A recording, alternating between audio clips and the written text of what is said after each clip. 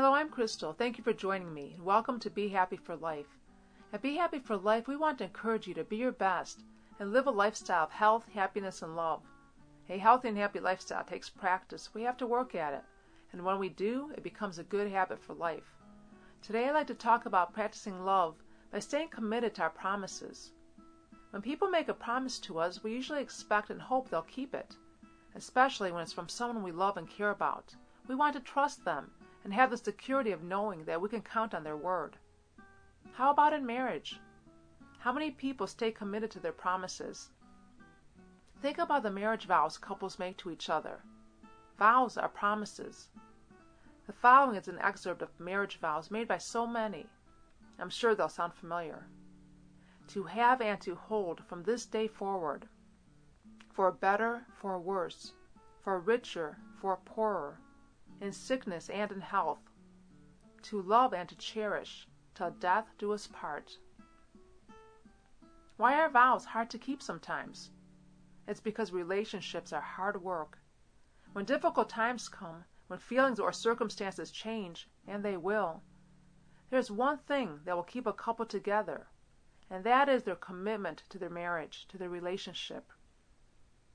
The real difference between a successful marriage and a troubled one is the level of commitment that they have to work through problems and challenges.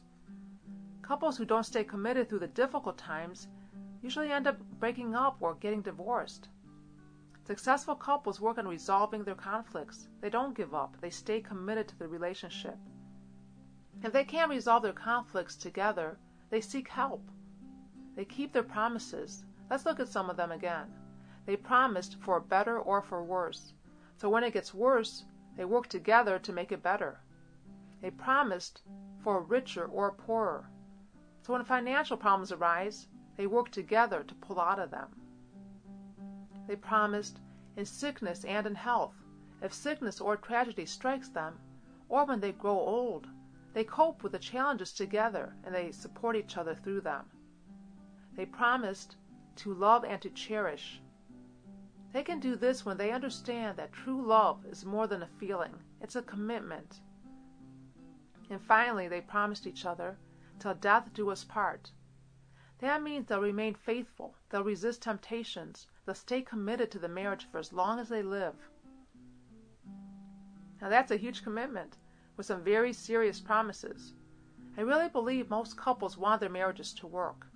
Sometimes what they need more than anything else is some insight and a few skills in key relationship areas, such as communication, conflict resolution, money issues, sexuality and intimacy, romance.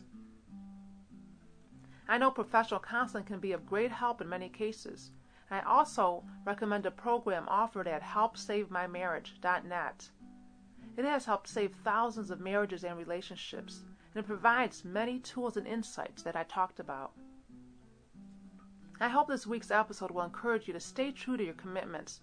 If necessary, get some help, make needed changes, learn more. Remember, your level of commitment will affect the quality of your relationship. In closing, I'd like to share a couple of quotes with you. Passion is the quickest to develop and the quickest to fade. Intimacy develops more slowly, and commitment more gradually still. Robert Sternberg. Passion can never purchase what true love desires. True intimacy, self-giving, and commitment. Thank you for joining me today. Remember to check out the wealth of information and resources at BeHappyForLife.com and HelpSaveMyMarriage.net, where you can also sign up for a free 6-week mini course.